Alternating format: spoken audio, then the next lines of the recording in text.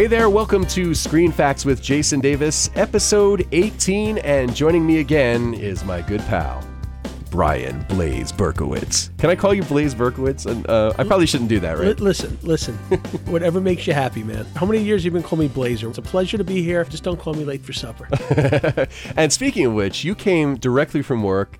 If you listen to the podcast, you know that Brian is an attorney. You were in court tonight. I was. In fact, when I came in, you looked very impressed that I wore a tie for the podcast. But unfortunately, I was coming from court, again, to represent a client, not for myself. But yeah, I really appreciate you coming here straight from court, straight from work. I'm sure you're tired. I'm sure you're hungry. I'm sure you want to go spend time with your kids and your wife.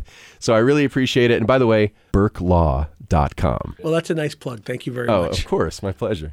After the last time we did this together, I knew that you were going to be back, sooner rather than later. And we were talking about a couple of different movies to do. And one of the movies that we mentioned was Coming to America. One of my favorites. A great movie. And there's a good chance that we'll talk about that at some point. But I thought if we were going to talk about an Eddie Murphy movie, we have to talk about the one that really catapulted him to superstardom. Gumby? No. That wasn't a movie. He was in 48 Hours before this movie, and he was great in that, and that was a big success for him as well. But the movie that really made him a superstar was the movie we're going to talk about in this podcast, Beverly Hills Cop. I just watched it the other day. What a coincidence. Oh, okay. Hey, that works out really well. That worked out really well. Because so did I. All right, well, terrific. Let's talk about it. Originally released in theaters December 5th, 1984. That's my wife's birthday. Happy birthday, Sue. There you go.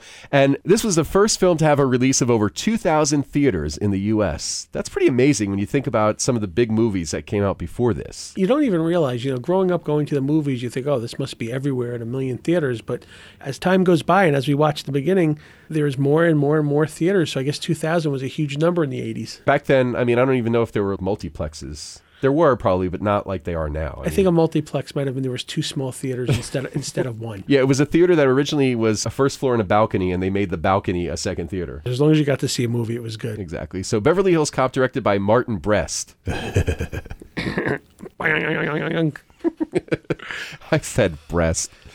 Martin Brest, when he was offered the job by the producers, he flipped a quarter to decide whether or not he was going to take it. And after the movie became an enormous hit, he framed the quarter and hung it on his wall. And he also makes a cameo in the film as the clerk who checks Axel Foley out of the hotel. That was always such a great scene at the end. Yeah. And I did not know that. So the screenplay was by Daniel Petrie Jr., story by Daniel Petrie Jr. and Danilo Bach. Movie, of course, stars Eddie Murphy, Judge Reinhold, John Ashton, Lisa Eilbacher, Ronnie Cox, Paul Reiser, and Bronson Pinchot. Nice pronunciation. Thank you. That's correct, right? I believe it is. Yeah. And Bronson was a scene stealer in this movie for sure. Didn't they say in the movie that was supposed to be two people in that scene? And he stole the entire scene. I remember hearing about that, right? Yeah. Originally, it was going to be him and another guy that worked in the art gallery. What happened was the director heard the Serge character that he does, and he thought it was so hilarious that he actually scaled back the other actor's part to give Bronson more screen time. And that really is a classic representation of that movie,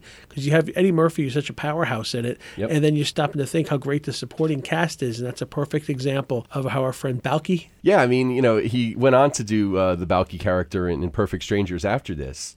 He was in Risky Business. I did not know that. That was his debut role. He played one of Tom Cruise's friends in Risky Business. Okay, now maybe I do remember that. Yeah, that's another great movie. Oh man, so many great movies. I haven't seen that in 1,000 years. I remember the premise, but it would be worth seeing again. Absolutely. And talking about. Absolutely. And that's the great thing about doing this podcast, revisiting all these great movies from the 80s that we grew up with that are timeless. Bronson Pinchot, most recently, appeared on the Showtime series Ray Donovan. So he's still working, which is great. What I've seen on that Ray Donovan show is outstanding. So the movie was filmed between May and August of 1984, an estimated budget of $14 million. It grossed $230 million in the U.S., $316 million worldwide, and it also made $108 million in U.S. rentals. This was the highest grossing R-rated film in the United States until 2003's The Matrix Reloaded. That's a pretty great streak to have. Absolutely. It's funny that many of the opening shots were filmed in real-life Detroit.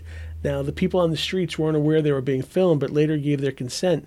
And Martin Brest was escorted by the police, but there were a couple of times they wouldn't follow him because they thought it was too dangerous. Yeah, Detroit has always been a real shithole. And no offense to anybody listening in Detroit, but it's really a bad area, man. But to me, it'll always be Detroit Rock City. That's right. Of course, the two Kiss fans love Detroit for that reason. You know, it's funny. You can't mention it without sitting there. Now I'm singing the song to myself. Me too. Not surprisingly, in this movie, Eddie Murphy improvised most of the funny stuff that comes out of his mouth, as did John Ashton and Judge Reinhold. That's a little surprising, only because they're not known as comedians. Was that when they said that when they auditioned, they gave them some improv to do, Reinhold and Ashton? I think they did some improv, and they liked it so much, and they thought the chemistry was so good between them. That's why either one of them or both of them got the role in the movie. Exactly. In fact, the scene in the movie where they're talking about the 5 pounds of red meat that's undigested in the bowels. It's like when they're on stakeout in the car. Right. He said, you do eat a lot of red meat and drink a lot of coffee. It's like he's married to him. Oh, well, you know, that happened. You know, you spend that much time with someone, I guess that's where their relationship turned. Yeah, well, the funny thing is the direction that was given to them was you're a middle-aged couple married for years, and you're having a conversation on an average evening. And then Judge Reinhold picked up a magazine that was kind of laying around and read the article about the red meat, and it became the scene. With the improvisation, they went through hundreds of takes that ended up getting ruined by the cast members and the director because, I mean, you know, Eddie Murphy, when he gets going, forget about it. How do you not laugh? Oh, forget it. I can't imagine. How do you not ruin? The problem is, if you laugh, you might ruin a great scene and a great improv. So what do you do when you're in a movie and you don't want to laugh? Apparently, pinch yourself. During the Super Cop scene in the movie where he's telling the story about the bust that they do at the strip club. Yep. You can watch John Ashton right in the movie. He's like pinching his face and he's looking down. It looks like he's frustrated, but he's actually trying not to laugh in that scene. They said the only thing missing was a cape. Exactly. I just want you to know the Super Cop story was working, and you fucked up a perfectly good story. Oh, that was fantastic. Bogomel. Yeah. Outstanding. What a minor role in it. Yeah, he's great. And so important to the movie. I looked him up afterwards. I realized he's been in some interesting stuff before. Yep. I can't think of anything off the top of my head, but he was in Deliverance. Yes, he was. That was like in the 70s. I think, is he a singer or a songwriter? I think I read something about that also. That's possible. I know that he was also in RoboCop. Okay. You know, what I really liked about this picture is you forget Eddie Murphy kind of pulling in a lot of his Saturday Night Live skits. I like when he walks into the country club and he's asking for Victor. Victor Maitland. Right, and he says, I have herpes simplex 10. You know, and that's the thing. We always talk about like movies from 30 years ago. You can't get away with a lot of that stuff today. Like nowadays, if a guy walks in and he starts talking really effeminate and everything else, everybody's going to get their panties in a wad. Not politically correct. No. He was fantastic. I also, you know, one of the funniest go-betweens is when he asked the guy at the buffet how much the fruit was, and the guy's like, well, the buffet is $12.95. And go ahead, just take the bananas. Go ahead. Just take them. But I love right before he says it, the character looks around to make sure nobody's watching. That's right. It's a little subtlety, and it's funny. I always remembered that scene, and it made me laugh when I watched the movie as much as I did when I saw it when it first came out. Did you recognize that guy? I didn't. Damon Wayans. No. Damon Wayans. I'll have to watch it again. Yep. It's funny. This movie always reminds me of a perfect time period of my life. So this came out in 84. Mm-hmm. So, you know, I was 13, 14 years old in 1984, and it was just outstanding. And, you know, you listen to the language in this movie. Oh, man. Now, you know, I have to confess, I've watched this movie on my iPhone. Mm-hmm. I started off watching it while my 3-year-old daughter was taking a bath. And when I say watching it, I'm sitting next to her and kind of looking at it. Yeah. And Eddie Murphy said fuck, and my daughter said, what word did he say? And I said, he said truck. Her response was, no, he said fuck. How old's your daughter again? She's 3. She'll be 4 in January. Nice. And I wish I could say that's the first time she ever heard that word. I'm sure it is not, however. No, but you know, sometimes I step on Lego. Yeah, that'll make you say fuck for sure. Yeah, that'll do it. Or, you know, when you step on a piece of Lego and you're screaming and put your foot down onto the second piece of Lego. Oh, God. I bring out my inner Fred Flintstone when that happens. Although I don't know if Fred Flintstone said fuck, but Barney, fuck! Anyway, I digress. How awesome would that be? Well, the R-rated Flintstones. And that's a Seth MacFarlane production, right? That'd be Absolutely. perfect for him. I would see that. I would see it as well. Okay, so getting back to the movie, I like when he first gets to Beverly Hills and he checks into the Beverly Palm. One of the things that really made me laugh about that was he comes in and says, yeah, you should have a reservation for Axel Foley. No, we don't have it. Right, no. You have to look under Rolling Stone magazine's Axel Foley. Right, exactly. Oh, that was just so funny. He's a guy who basically could read you the yellow pages and make you laugh. Oh, he's great. Maybe not anymore. It's funny. I have a friend, Monique, who also listens to the podcast, hence the shout out. Hey, Monique.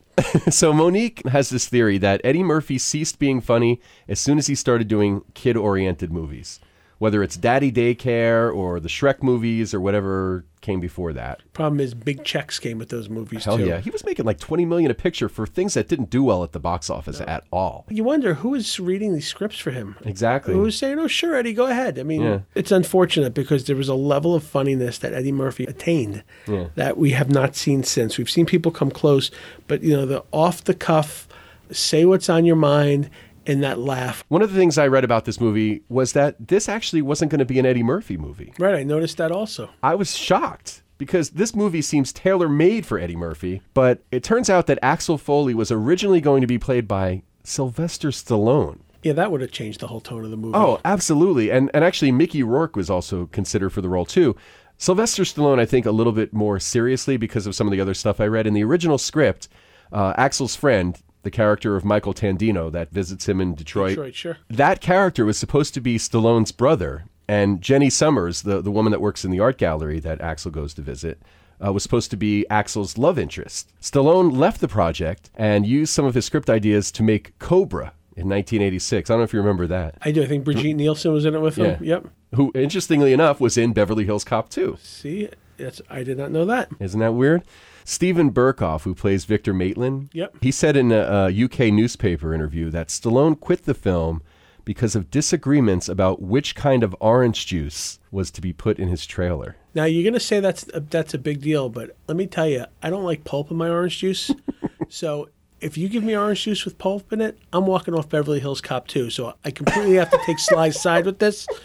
So there's the two sides to every story. I'm sticking no pulp or I'm out of here. Let me tell you something. You giving me Minute Maid, I want Tropicana in my dressing room. Makes sense. I like Tropicana the best myself. So some other actors were also considered for the role of Axel Foley, Al Pacino and James Caan. This movie clearly was not originally supposed to be a comedy, all right? It was probably more of an action drama sort of thing.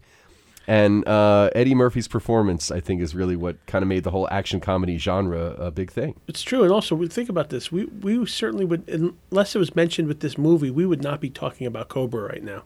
That's a good point, actually. So, I mean, this was, that movie was pretty bad, too. I tend to like every movie I've ever seen, but I even got to say that wasn't great.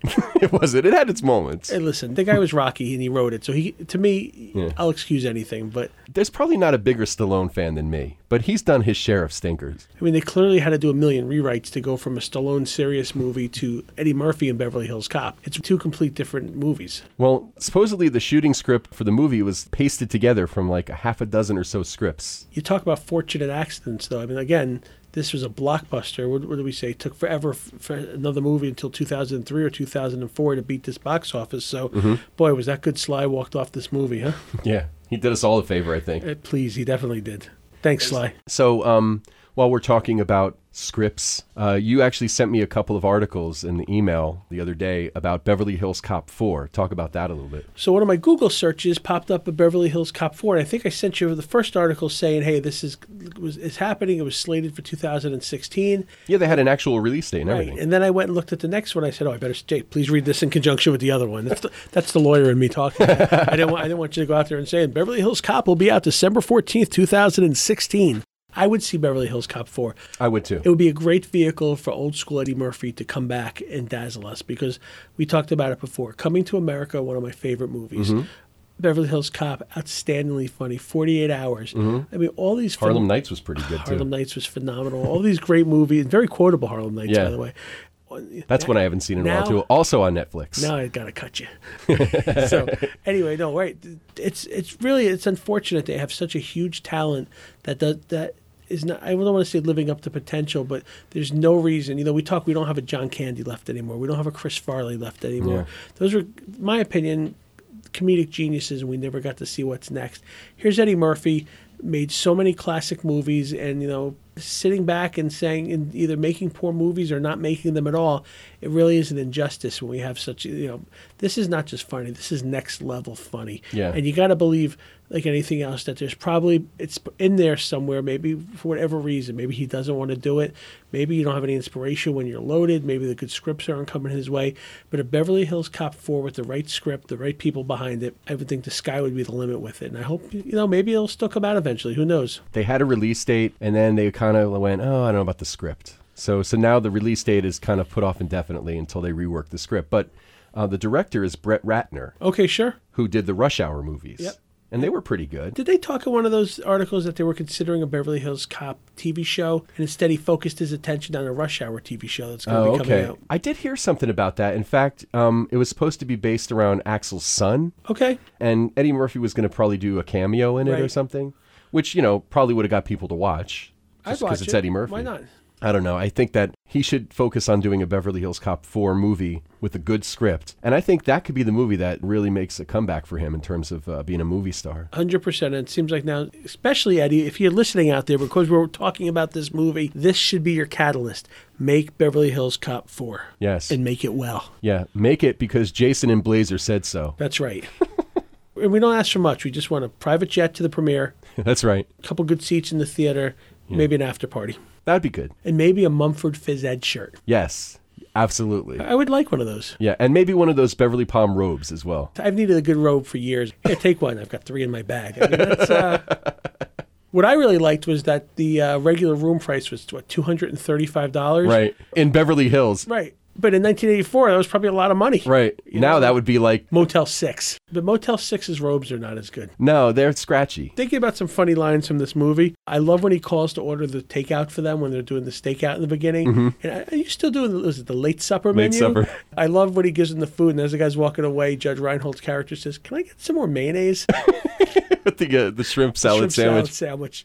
You know what we're not talking about on here, and correct me if I'm wrong, the guy who killed his buddy in Detroit, that's Mike, isn't it? That is. It's Mike Ehrmantraut. But yeah, a great character actor. Jonathan Banks is his name. Okay. And yeah, he plays Zach in this movie, Maitland's goon. But Mike Ehrmantraut is a character from Breaking Bad and now Better Call Saul. It's so weird looking at him as a young man with a full head of hair because what makes him awesome is the full package. The older man, the balding, the looking a bit weathered really is what did it. And I watched the movie, and halfway through it, I'm like, oh my God, that's Mike. Yeah. That's phenomenal. He's in such a classic movie. Yeah. He always plays a bad guy. He's just got that look about him. And I remember the first time I saw him in Breaking Bad, looking at this older guy going, God, that guy looks familiar. Because there's probably countless things that we've seen him do that we don't even realize. He's, again, a working character actor and, household name now. Yeah. I actually remember him in an interview. He said that a girlfriend of his put together a reel of all of his death scenes and all the things that he was in. I thought that was kind of cool. That he killed people or he died? No, where he got killed.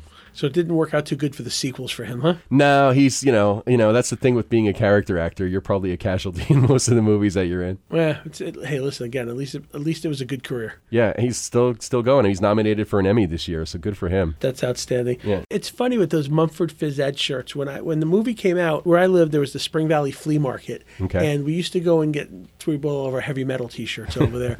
And I remember them selling a Mumford Phys Ed shirt. And for the life of me, I can't remember why I never owned one. Yeah. It was such a relevant thing to me with the Mumford Phys Ed shirts. Mm-hmm. And what was the deal with that? That was Mumford Phys Ed was somebody's alma mater, right? Yeah, it was somebody who worked on the film from Detroit, which is where the school is. They had one of the shirts and asked Eddie if he would wear it in the movie because he's from Detroit and he thought it would give maybe some authenticity to the character. And next thing you know, after the movie comes out and is a big hit, they're selling all kinds of shirts from this school. And it was probably like an amazing fundraiser. Better than a bake sale. Yeah, exactly. A little bit better than that, for sure. You probably could still get them. I'm sure. So what's your favorite part of this movie, Jason? What do you like the best? Oh, my God. The scene where he first goes to see Victor Maitland in Maitland's office. He wants to ask him some questions, and he gets thrown out of his office, literally. They throw him through the window, and the cops arrest him, and they're throwing him in the car, and, he's like, what's the charge? And, disturbing the peace. He goes, I got thrown out of a fucking window. What's the charge for murder? Jaywalking? Something like that, yeah. That's a great line. This is the cleanest police car I've ever been in, right? Yeah. And the two cops look like Ken dolls. They're perfect, the Hollywood types. I also love when he first poses as the inspector at the bonding warehouse. That's the best. That's the best. Is that your Porsche outside? Yeah. When he's like, this guy gave me a match, you know? Right. Call your wives, boys. Nobody's going home early. You gave him a match. Yeah, exactly. And that's the great thing about Eddie Murphy. He's so believable in having that swagger, and you feel like he's the kind of guy in real life that could just talk his way out of anything. It was phenomenal. I can't say that wasn't the same character. Was it Reggie Hammond in 48 Hours? I can't say that they're not the same character, but I mean, the point is that it's almost like his DNA is the character that we saw in this movie. I guess in his DNA is the character in the scenes we saw in this movie. And I think that's what he's missing nowadays, because listen, we're talking about this 31 years later. Well, this is the thing. When he did 48 Hours and even this movie, he's in his early 20s at that time. And you think about all the swagger you have when you're in your 20s, especially at that time in the 80s when you can get away with so much more. I mean, he was a superstar breakout on Saturday Night Live. Right. And then he gets into the movies and he's just as big. And he's in his 20s. He's a kid from Long Island. When you become a fat cat movie star making $20 million a picture, even if your movie sucks and doesn't do shit, eventually maybe you lose that edge. You talk about a big band like Guns N' Roses, for instance. Mm-hmm. When they had their first album come out, that was written in the streets. They were living in a one-room apartment, and those were the things about that. But now you're a multi-million-dollar rock star. You're not living in the apartment with the drunk guy that wakes up halfway through the day and causes trouble. You're not doing all these things on there. Welcome to the jungle means you're getting on a plane and doing a safari in Kenya with your family. That's right. So I mean, you're right. The things that drive you when you're younger, you're spending time observing the world when you're a young Eddie Murphy. Then when you're a famous Eddie Murphy, the world's observing you. And if you think about that, that's probably what changes. And that's why we're not seeing the Eddie Murphy that we want anymore. But I believe he's got it in him, and I believe we'll see it again. He's got to get back the eye of the tiger, right? He does. Speaking of Stallone. That's right. Everything comes back to Stallone. I wanted to mention, we were talking about casting before, really quick. The guy who plays his boss, Inspector Todd, was played by an actual Detroit Police Department homicide detective, Gilbert R. Hill. He later served as president of the Detroit City Council. And he was great in that also, Inspector Todd. He was. He really was. I thought he was an actor. Who knew? Me too. He was very convincing. Some of the funniest things in that movie, though, were, again, we talk Eddie Murphy. Mm-hmm. Rosewood and Taggart, the back and forth between them. Oh, great. How about the beginning with the scene with the cigarettes in the truck? You're talking about, I guess all the different parts of the movie. That goes by so quick, but that's hysterical. Yeah. I mean, and the fact that that's how the movie starts. It starts with one of the craziest car chases ever on film. That would be the Blues Brothers, but I'm with Well, you. yes. Yeah, that's why I said one of them. All right, just checking. By the way, Blues Brothers coming to a podcast near you soon. Yeah, it's only a matter of time. That's Absolutely. A good one. Little known fact, Blues Brothers taking place in the great state of Illinois, which is my birthplace. Oh, I didn't know that. So you learned a little something today. I just learned something new about the Blazer. That's very cool. I like to give, last time I told you where the name Blazer came from, where Brian Blaze came from, and today you learned that I'm a Midwesterner. Who knew? I mean, I left when I was 2. But, so that really doesn't even count, but okay. As a matter of fact, we have friends in Arizona, when they hear me speak, think I have a New York accent, which is very funny to me. Maybe every once in a while, but... Hey, forget about it. Hey. Another funny part of the movie, there's a scene where Axel is camped out in front of Victor Maitland's house, and he's got a cooler with sandwiches and beers, and that's when the quote-unquote B team, we're not going to fall for a banana in my tailpipe, and he says, hey, man, you got to say it like a brother, ain't going to fall for no banana in my tailpipe. You know? I like when he comes over and says, what do you look? You got in there? It looks an awful lot like a steak. No, I'm just having a picnic. I'm just having a picnic, exactly. So he's camped out in front of Victor Maitland's house. The gated entrance to the house was actually used in another movie from the 80s. It was David's parents' house in the 1987 Bruce Willis film Blind Date. I did not know that. Did you ever see that movie? I did not. It's actually a fun movie, I'm too. sure. It's good. My favorite thing about the podcast, first of all, I like when you have the back and forth. I'm a big fan when you have your wife on the show. But the funny thing is hearing the reactions, because, your perception of a movie, my perception of a movie, the things that were important in the movie to me, the things that are important to you, this is what two guys sitting around BSing about a movie is all about. Right. Is quoting all the lines in it and really hearing two people's perspectives on a movie. And, this movie was funny, and it was funny on a level that we haven't seen. I'm sure there's 100 movies that are that funny. But when you think of the millions of movies that were made, that's pretty impressive. And Eddie Murphy would certainly be a hard act to top. And I don't know what comedian has come out and really done something like this. Eddie Murphy was game-changing when he came out. His stand-up routine, his movies, I mean, I realized the bankability of him is that you always wanted to see more. Let's not forget the scene when he walks down the street in Beverly Hills and those two guys are dressed up like Michael Jackson. Absolutely. And he gets hysterical. That looks like that might have been a real laugh. Yeah, that seems like it was real. Like it totally wasn't scripted.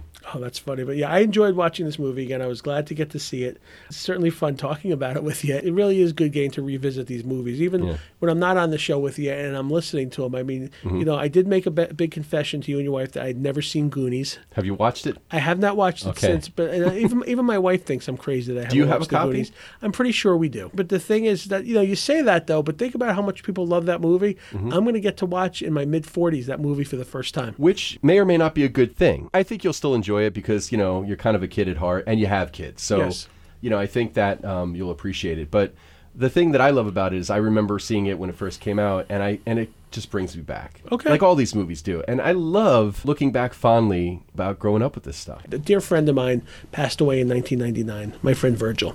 And he loved this movie. Whenever I watch the movie, I think of him. You talk about the way movies bring you back, and this got me a little sentimental. Watching it again, it makes you think of what you were doing when you saw them. And this was a big movie my friend and I talked about. So that was really another reason I enjoyed watching this and enjoyed talking about it again as well. Anybody listening that hasn't seen this in a long time really should revisit it. Absolutely. And you mentioned that, you know, the great thing is that it's just two guys reminiscing and kind of reliving the movie.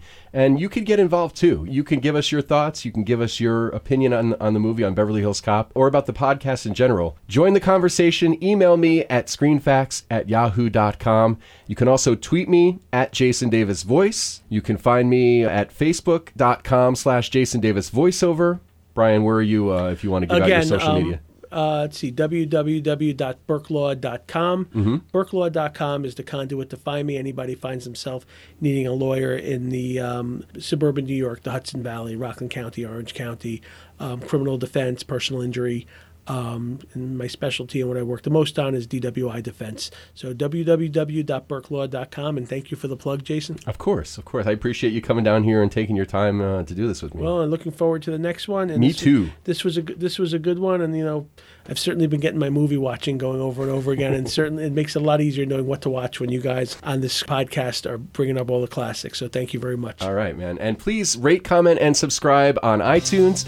Tell your family and friends about the podcast. Please post links on Facebook, Twitter, and whatever other social media that you use to help spread the word. Please check out my website, jasondavisvoice.com/podcast, for info about ScreenFacts t-shirts and some of the other places that you can download and listen to ScreenFacts with Jason Davis. Blazer! Great to see you again. Thanks for having me.